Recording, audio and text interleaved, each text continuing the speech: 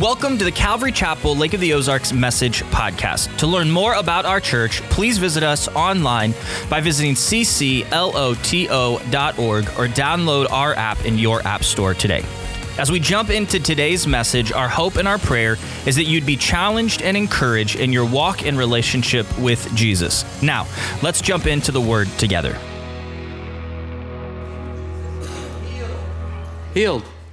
Hey! Well, welcome everyone. My name is Gabe Moreno. I'm one of the pastors at Crossroads. It's a suburb of Portland, Oregon, so pray for me. We need a lot of prayer. A lot of prayer in the Pacific Northwest. Been pastoring up there with Pastor Mikey for about 8 years now, and it's lovely. We are your Calvary cousins. One of us has a longer beard, and the other one is a little more tanned. My wife calls me her tan Superman, so I do love that. But been pastoring up there for 8 years, and it has been awesome. It's changed my heart. And that is the thing about a heart that changes. You know, I heard someone say once, when you change the way you look at things, the things you look at change. I thought that'll preach. I think that'll hold on to that. And moving to the Pacific Northwest, I remember I left Arizona to pastor up there, help plant a church in Portland, Oregon. And it was a very interesting time. I remember getting ready to leave. A lot of people from my church community at Calvary Chapel in Arizona said, "Why are you going to the left coast?" You know? I'm like, jeepers, yeah, I don't know. I think I'm supposed to go there. And it was really hard to go plant a church there. It is statistically the most unreached place in the United States. It is incredibly hard to pastor there and to lead people there, but God is doing a unique work, much like the work that is happening here in the Lake of the Ozarks. It's beautiful. And that's one of the things that Mikey and I, we just had to come and see. We've known Nick for some years now. Nick and Jerron have been out to visit Crossroads, and we heard a great story about you guys and the work that God is doing here. So we just had to come see it and to have our hearts radically changed and transformed as well. But there's been things in my life that have always changed my heart. The first one, let's throw that image up there, Stephen. This is the first thing that changed my heart. Let me just be honest with you. A little pandering to the home crowd. In 1993, when Joe Montana, he left in 92, San Francisco, but started for the Chiefs in 93, and my heart just followed with him. I was a Joe Montana fan. And so when he came to Kansas City, I became a Chiefs fan. So for 20-some years, I know I saw the light. Hallelujah, glory to God.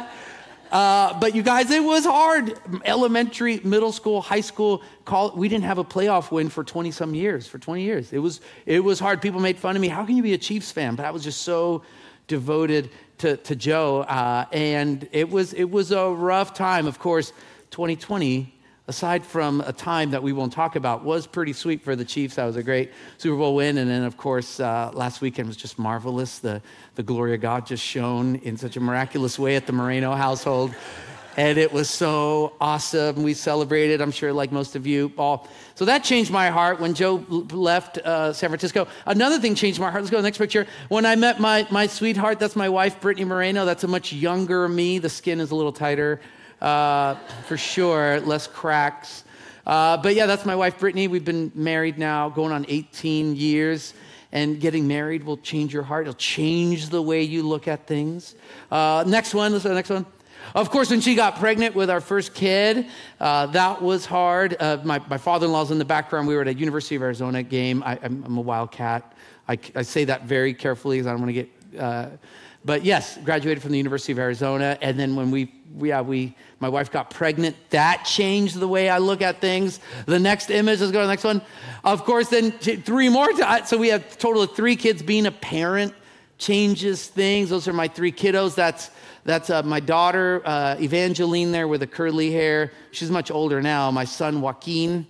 And then my daughter, Violeta, that my wife is holding.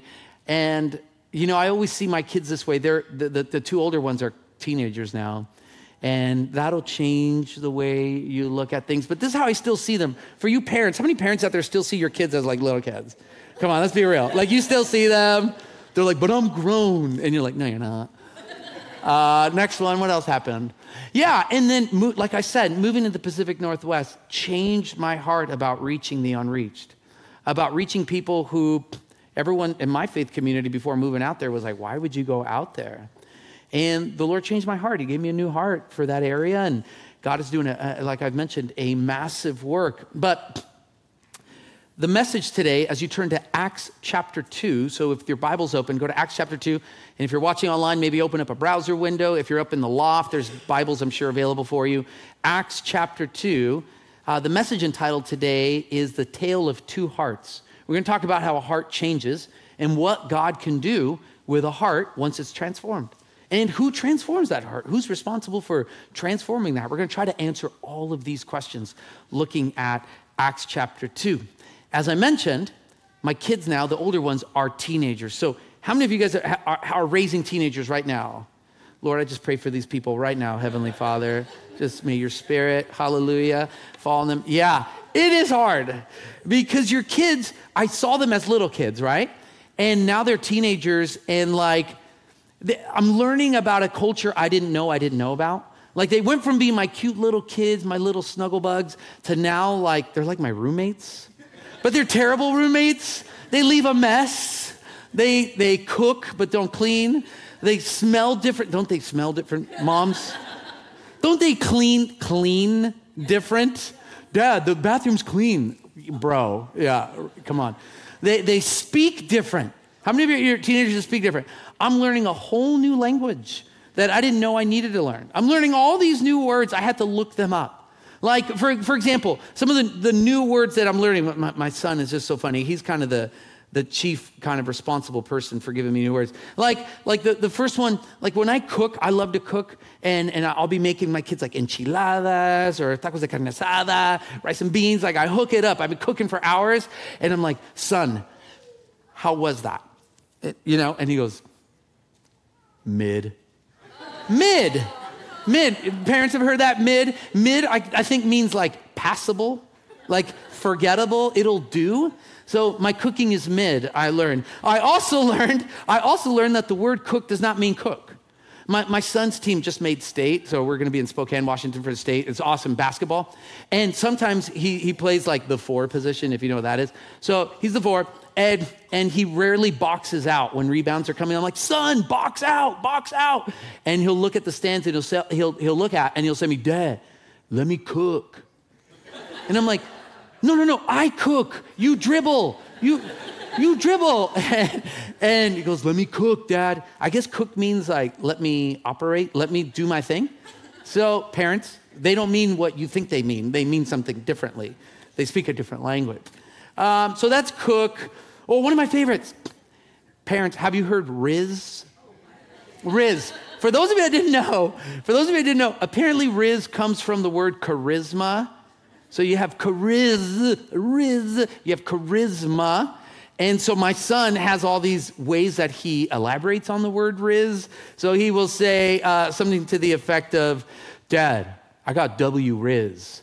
W Riz is a combination of I win at rizzing. So like I'm the best at rizzing. So Dad, I got W Riz. Sometimes when he's feeling particularly like God, I guess, he calls himself the Riz God. He's all, Dad, I'm the Riz God.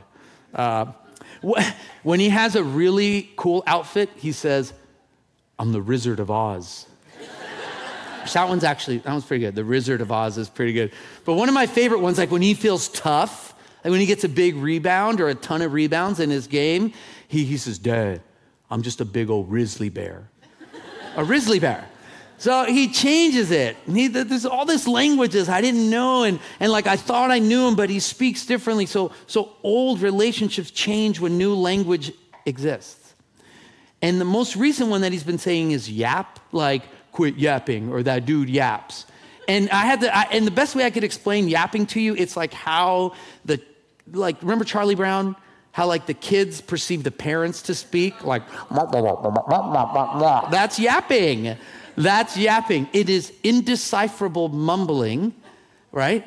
And so if your kids tell you you're yapping, that's not a good thing. That's not very rizzy, I guess. It's bad.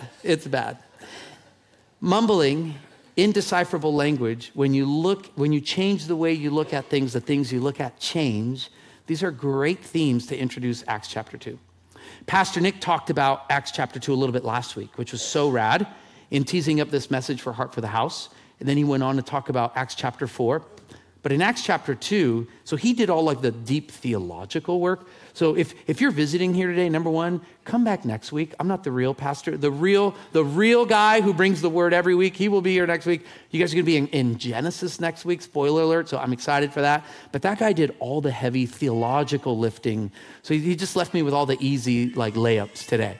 So we're going to get super practical, hopefully, in Acts chapter 2. Now I want to set the stage before we go forward. Acts chapter 2 begins with the day of Pentecost, and we'll see that in verse 1. The day of Pentecost is important because in Acts chapter 2, all the Jewish people from the known world went back to Jerusalem. Think of it like your high school homecoming. There was Jews from all over the world, and they would always come back to celebrate a series of feasts. Now, the day of Pentecost, this day also falls in line exactly with 1,200 years before in Exodus 19 when Moses received the law. So you remember Moses is up there, God shows up, lightning, fire, crazy experience, move of God. God descends down, gives people the written law. And when the law of God was given, the people rebelled. Remember, they made false idols. They started worshiping false idols, and 3,000 people died in Exodus 19. In Acts chapter 2, Pastor Nick talked about it, you see 3,000 people get saved. Change of heart. The Spirit of God falls, people are united, a move of God works, and people get radically saved. So for a little bit, we're going to talk about that, but that sets the stage. So the day of Pentecost is not only the birthday of the church, it's also the day that the law was given, only 1,200 years prior. Does that make sense? We're tracking? We're here? All right, we're all on the bus. So here we go. Verse 1 through 4, Acts chapter 2. When the day of Pentecost, now we know what that was, had fully come, they were all with one accord, that is not a vehicle, by the way, in one place. And suddenly there came a sound from heaven as of a rushing mighty wind, and it filled the whole house where they were sitting. Then there appeared to them divided tongues as of fire, and one sat upon each of them. And they were all filled with the Holy Spirit and began to speak with other tongues as the Spirit gave them utterance. We talked about what Pentecost is. Now let's talk about the pre-existing conditions. People are gathered together in one place. It's kind of church. They're having church. It wasn't necessarily a house because we know there was several hundred people there. So most likely an open temple area, a plaza maybe, an amphitheater most likely. People were gathered together, seeking God. Another way to say it is that they were gathered together in order to be with God. Okay? Very important. They're there. They don't understand each other's languages necessarily. They're Jewish culturally, but they come from all over the world. And they've all adopted their culture of their host countries. Some of them were Egyptian, some of them were Asian, some of them were from Greece, some of them from Rome. And so they all brought their culture with them. They were religiously, culturally Jewish, but they all had different languages. So for a lot of ways, they understood the cultural practice, but maybe there was a language barrier, much like me with my teenagers, right? Only problem is they didn't have Google. So they're like kind of in trouble. So that's kind of what's going on. This mighty wind falls, the tongues appear, and then people start, you guessed it, yapping. Start yapping, okay? Now, I want you to take something, a bookmark, something, put it in there, and then you're going to get your Bible muscles ready because you're going to go to Genesis 11, and you're going to lift this heavy thing. And if you're online, you can just maybe open a new browser window, but you're going to be this big lift, and we're going to go over to Genesis 11. Now, I know what you're thinking. Pastor Gabe, you said that this event, Acts chapter 2, mirrors Exodus 19, the giving of the law. Very true. And if I had more time, I would hang out in Exodus 19. But I want to contrast this event, not compare it. I want to contrast it with another event in Genesis 11. Before we tease Genesis 11, I want to explain to you why it's important to always go back and cross-reference things in the Bible. The Bible has close to, if you want exact, 31,102 verses in the whole Bible. Depending on the translation in the manuscript family, of course, for all of us Bible nerds, of which there are two, me and Nick. Now, again, skip. 31,102 verses in the whole Bible. If you were to take the Bible, add up all the verses, 31,102. Out of that number, there are over 61,000 connections and cross-references between the New and the Old Testament. So that means we have to interpret the Old in light of the new. Another way to say this is to spoil a 20-year-old movie. And let me do that for you right now. Don't get mad at me, but this movie's been out for plus 20 years. So if you haven't seen it, it's your fault. Show of hand, how many of you have seen The Sixth Sense? Go ahead and raise your hand. Be brave. Don't lie. Okay, sinners, put your hand down. Lord, I want to pray for these people. Lord, they're watching these ungodly PG-13 movies. Just kidding. I've seen it too. BC, of course. So, it's before Christ. So here you go. 20 some years ago, The Sixth Sense came out, right? And if you haven't seen it, let me spoil it for you. At the beginning of the movie, you see this husband and wife. And at the beginning of the movie, the husband gets shot in the stomach, okay? Gets shot in the stomach. And then the very next scene, he's well again. The only problem is he and his wife are like not talking. And he's like trying to reach out to her and she's just giving him the cold shoulder. She's like, you have no riz, I mean, that wasn't invented, but she's kind of thinking that. And I'm thinking this guy has no riz. They're at dinner and he tries to reach over to touch her hand, to caress her, to embrace her. And she does nothing to do with it. She ignores him. They sleep in different rooms. I mean, it's bad, okay? The guy has no riz whatsoever. And you're watching this movie and you're like, man, she is mean. All he did is get shot in the stomach. Like, what did this poor guy do, At the end of the movie, spoiler alert, close your ears if you don't want to hear it. At the end of the movie, you watch it, you find out that the guy's been dead the whole time, that he dies at the beginning of the movie, and that actually, not making a theological statement here, it's his ghost living with her, trying to reach out to her, but she can't see him, obviously, because he's dead. It's his apparition. And so really what was happening, she wasn't ignoring him. She couldn't see him. And so when you go back and watch the movie all over again, you start to make connections you didn't know were there in the very first place. Why do we go back to the Old Testament when we read the New? Why? Tim Keller said it this way. When we read the Old Testament in the light of Christ, it's like watching The Sixth Sense for the second time. You will begin to see the old in light of the new. And this is why the Holy Spirit is so important.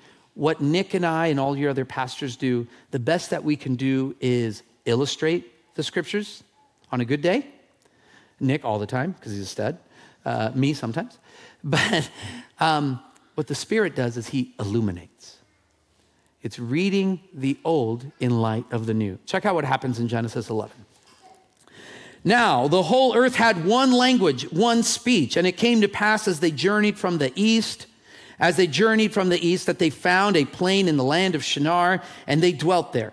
Then they said to one another, come, let us make bricks and make them thoroughly. Now they had brick for stone, and they had asphalt. Underline that in your neighbor's Bible, they'll appreciate it. For mortar. And they said, come, let us build ourselves a city and a tower whose top is in the heavens. Let us make a name for ourselves, lest we be scattered abroad over the face of the whole earth. But the Lord came down to see the city and the tower which the sons of men had built. And the Lord said, indeed, the people are one, and they all have one language, and this is what they begin to do. Now, nothing that they propose to do will be withheld from them. Come, let us go down and there confuse their language, that they may not understand one another's speech. So the Lord scattered them abroad from there over the face of the whole earth, and they ceased building the city. Therefore its name is called Babel, or Yap, just kidding, because there the Lord confused the language of all the earth, and from there the Lord scattered them abroad over the face of all the earth. We read at the beginning of the book of Acts that the Jews from all over the earth came back to Jerusalem to celebrate Pentecost. Why does this event make sense? Remember, we're contrasting it with what happened in Acts 2. You have a bunch of people, Genesis 11, gathered together with one aim. Their aim was, we want to be God. Acts chapter 2, we want to be with God. You see the difference? It's the tale of two hearts. This group of people wants to be with God. What do they experience? A radical encounter of the Holy Spirit. They begin, we're going to read about it. They begin to experience a manifestation of the gifts of God. It's powerful. There's a move. It's radical. And the church explodes in a good way. 3,000 people get saved. And the church just takes off from there. It's the birthday of the church. In Genesis 11, these people are united because they want to ascend into heaven and they want to avoid God's wrath.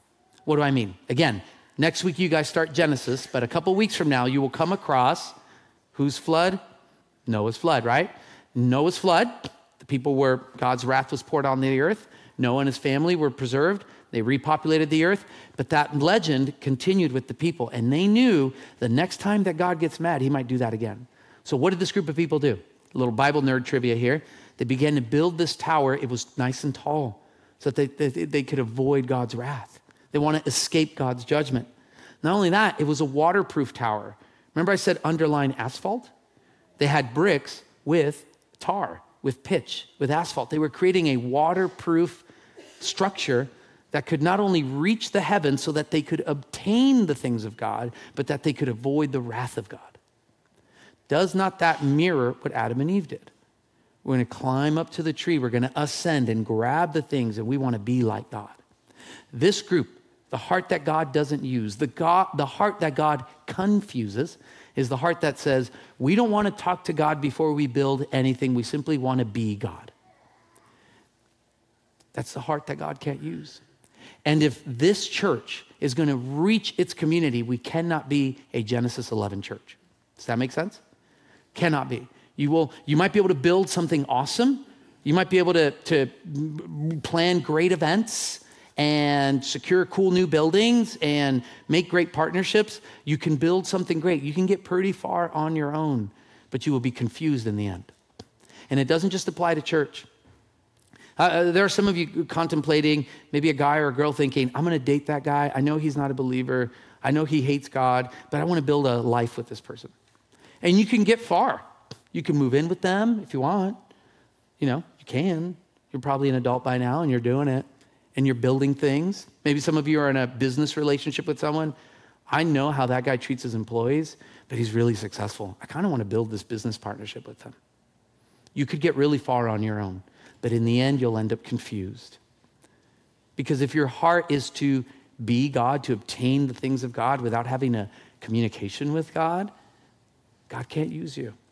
So this contrasts greatly the work of God that he did in Acts chapter 2. So now, go ahead and go all the way back to Acts chapter 2. We're going to continue in verses 5 through 13.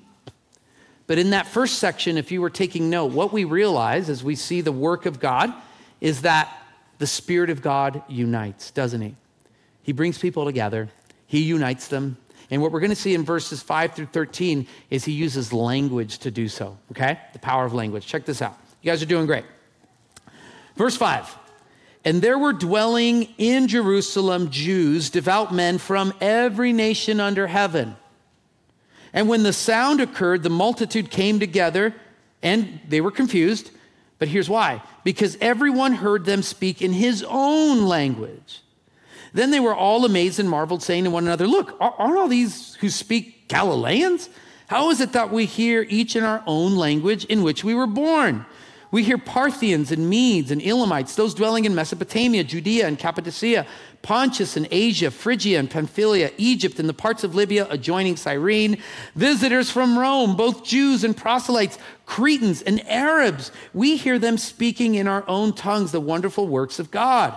So they were all amazed and perplexed, saying to one another, whatever could this mean? And others mocking said, they are full of new wine. If the Spirit of God unites people, one of the things that the Spirit of God also does, and I get this from verse 12, you can take this and you know point number 2 in our message, the Spirit glorifies. The Spirit glorifies. So the Spirit unites and the Spirit glorifies. Why does this church need the Spirit of God? We need the Spirit of God to be united. And if we're going to be united, we need the Spirit of God to glorify, to give God glory. So inviting the Holy Spirit into gatherings is so important. So it's so radically important. Are there abuses of the spiritual gifts? Totally. And many of you, depending on your background, when you know we were studying Acts chapter 2, you're like, we're going to talk about tongues? Oh my God, it's going to get so weird. Well, let's make it unweird. Let's shine the light of Christ. Look what happens. In verses 5 through 8, we see people being amazed that all of a sudden, they're starting to hear their own languages. Now, we know that the Spirit gave utterance. So, it is possible for the Spirit to move in such a unique way that you begin to speak differently. Now, I know what you guys are thinking. Are we all going to pray in tongues right now? Not Not necessarily. Don't freak out. I remember for me, when I first, started hearing about the spiritual gifts, I was so afraid. I'm like, I don't want the Spirit of God to come in because I'll be in McDonald's, like in the drive-through window, ordering a Big Mac, extra pickles, and then what if I just start like yapping, like mumbling, and the person at the drive-through like freaks out. Oh my gosh, I don't want that to happen. That's not what happened here. And the Apostle Paul gave very clear instructions on how to exercise the gift of tongues. He said to do it decently and in order. He said to make sure you have an interpreter around so that they could discern what is being spoken. That's important. I encourage you in your life groups, and I know Pastor Nick will teach through this, but it's important to do it in the safety of community. There are people in my small group who speak tongues. I don't personally regularly speak in tongues, but I have people that I've known for years, and I know they're not doing it to draw attention to themselves because I've seen their life. And when they speak in tongues, we wait on an interpretation, and when the interpretation's there, we pray about it, and we judge it and assess it. But you need the safety of community. And your goal has to be, again, examine your heart. Do you want to be with God, or do you want to be God? Does that make sense? So when you pursue the gifts, ask yourself, am I trying to be with God? Now, the people in Genesis 11, they built a structure without ever talking to God. The people in Acts chapter 2 built a church, and the first thing that they do is started talking to God. Do you need a spiritual language in order for God to hear you? No. Is tongues evidence that you really are saved? No. Do you have to speak in tongues in order to be saved? No. But it is a unique thing that happened here in Acts chapter 2, and it's beautiful. Now, there are entire semesters of seminary devoted to understanding this passage. I can't unpack it in 6 minutes. But there are examples here that we can draw from. There are things that we can glean. We know that people who were present were from other nations. We read that, right? I mean, it starts listing 15 different nations. There's people speaking Arabic. There's people from Asia, so maybe Chinese. There's people from Rome. Where is Rome? It's in Italy. So maybe in the middle of something, they're like, pepperoni, mozzarella, parmesan. I don't know Italian, like as best as I got. And actually, I learned, I had to study this, that Italian really wasn't formalized like around this time, like, 32 AD. So it was Latin. But the mozzarella makes for a decent joke. So maybe these Galileans, we know they were Galileans because that's what they get accused of, and that's a derogatory term in those days. It means you're uneducated, backwards person. They start speaking in different languages. Did they audibly speak in Latin, in Chinese? Like was it actual Chinese that a person from Asia understood? Was it a real living language Chinese? Maybe, we don't know. Was it a first century version of kind of mumbling, jumble, yapping that then through the gift of interpretation, the person from China understood and maybe deciphered the mumbling? Maybe. I don't know. It could be any number of those things. Was it a spiritual language that no one understood, that this person maybe understood? Maybe. We just don't know. And a lot of times we get so obsessed with the method that we miss the mission. We get so obsessed with, well, how do I do it? What's the formula? Because I just want to copy and paste. I want to take what's going over there and I want to put it over here. And friends, King David had that same temptation. Don't we not remember that people tried to put Saul's armor on David when he went to battle? I think when we cut and paste methods, it really is a version of Saul's armor. It's when you're like, okay, your marriage is good. How do I copy and paste that onto my marriage? And the Lord's just saying, how about you just come talk to me? How about you communicate with me? Friends, we could get lost in the how, and we miss the what, and we miss the why. I'll give them both to you. The why is, Acts chapter 2, the people wanted to be with God. They didn't want to be God. They wanted to be with him. And the what did they do? It's in verse 12. I mean, it just jumps out to us. Pardon me, verse 11, where it says, we hear them speaking in our own tongues the wonderful works of God. No doubt there are some people here today or watching online who are like, I want the gift of tongues. I want people to see me and be, wow, what a great Christian, right? When in reality, the evidence of our lives when people look at us should be like awe. Not wow, but awe. What a wonderful God. Verse 11, look at their life. It is the works of God are evident in their lives. What kind of church is going to reach this community?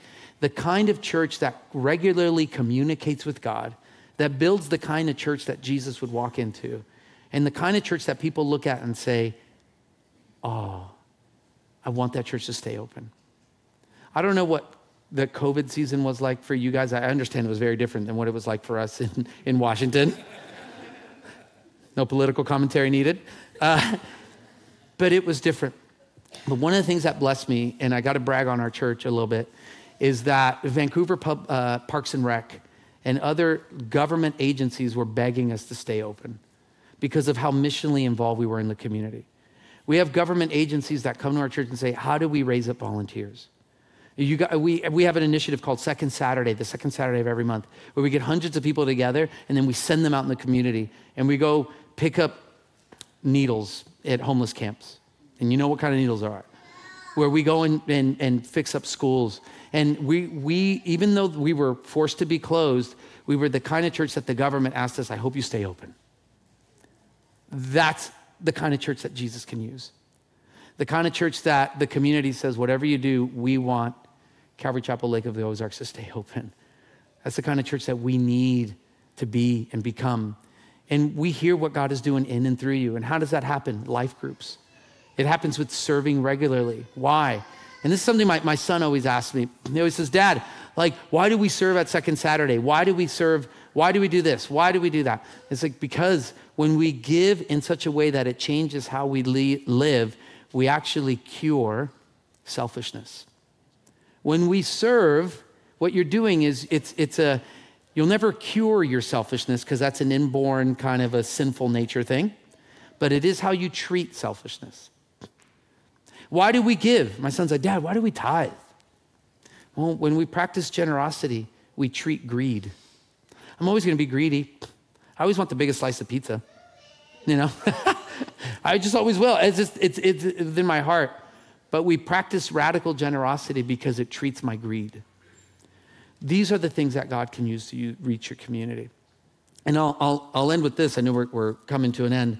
I want to remind you, may every gathering that is held in this building be with a group of people united in one accord, not a car, but a room. We're the kind of room that we say, we are here to be with God, to talk to God. I don't need some supernatural spiritual language to use it. If I have it, I'll practice it. But if not, Lord, I'd rather speak to you in a known tongue than an unknown language. May we build, Lord, what you're calling us to build.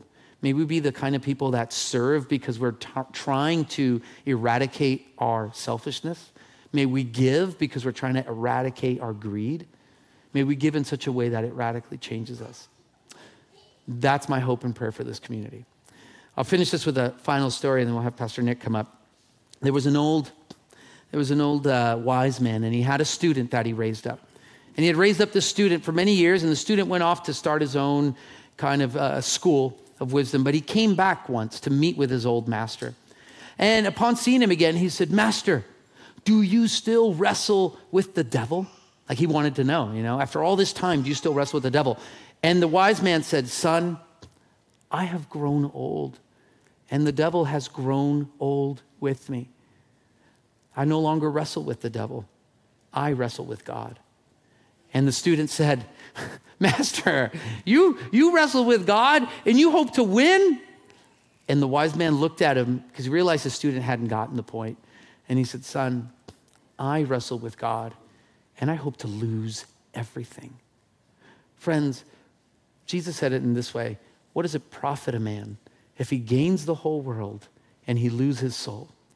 I pray that this church would hold on to God, that you only wrestle with God every day. Because when you wrestle with God, when you hold on with God, when the Holy Spirit's present in your fellowship, you don't have a free hand to grasp for the distractions of the enemy. You won't drift. You have to have an anchor point. It's the goal of this conference, is to be anchored, rooted in your faith. Friends, hold on to the Lord with all that you have. Hold on to him as if your life depended on it. And in that way, God will use you mighty. He'll continue to reach this area, and you'll begin to speak in a way that you've never spoken. You'll learn the language of this culture, Later on in Acts chapter 2, they quote the book of Joel and say that the young men had visions and the old men had dreams. You have a new dream for this church. You have new vision. You have clear direction. And God will use you mightily. Amen? With your eyes closed and your heads bowed, I do want to pray and give an opportunity for anyone that hasn't received Jesus. Heavenly Father, we do pray and thank you for our time together in your word here today. May we be focused on being with you, on communicating with you, on building what it is you want us to build, Lord. We want to discern your will and your way. But I recognize that today, either up in the loft or online or even in this room here today, Lord, there are people who have begun to make decisions or have made decisions for a long time, but those decisions have nothing to do with you. We've begun to build something, whether a relationship or a hope or a dream, and it's absent of your wisdom. And so, Lord, I want to pray for those folks here today with our eyes closed and our heads bowed. If that's you, if you're like, I haven't been talking to God, I haven't been asking the Holy Spirit to lead me and guide me, and that's just something you want to recognize today, would you raise your hand? Would you do something brave right now and just say, that's me? Just go ahead and now, just raise your hand. I'm just going to scan the room here briefly. I won't do it too much longer. If you're like, I need the Spirit of God to direct my life. I've been building things without even considering what God has for me. I see a couple of hands up. So awesome. And if that's you online, would you let us know in the chat so we can follow up with you? I just want to pray for those few hands that went up here today. Lord, for the folks that have been prompted by your Spirit to ask, fill me, Holy Spirit. If I'm going to speak in tongues, I'll do it. If I'm going to have a new vision, I'll lean into it. If it's a new dream, Lord, I'll seek you for its interpretation. Lord, we want a fresh boldness to reach this community. So Heavenly Father, bless these folks, use them, whatever the next step is, to join a life group, to serve, to begin to tithe or give, or whatever it is, Lord. That's not for us to shame them into doing, Lord. That's for you to invite them into. So we pray for your obedience to be given to them. And we thank you for our time together, and it's in Jesus' name. And all God's family said, amen and amen. Thank you guys so much for having me. Thank you so much.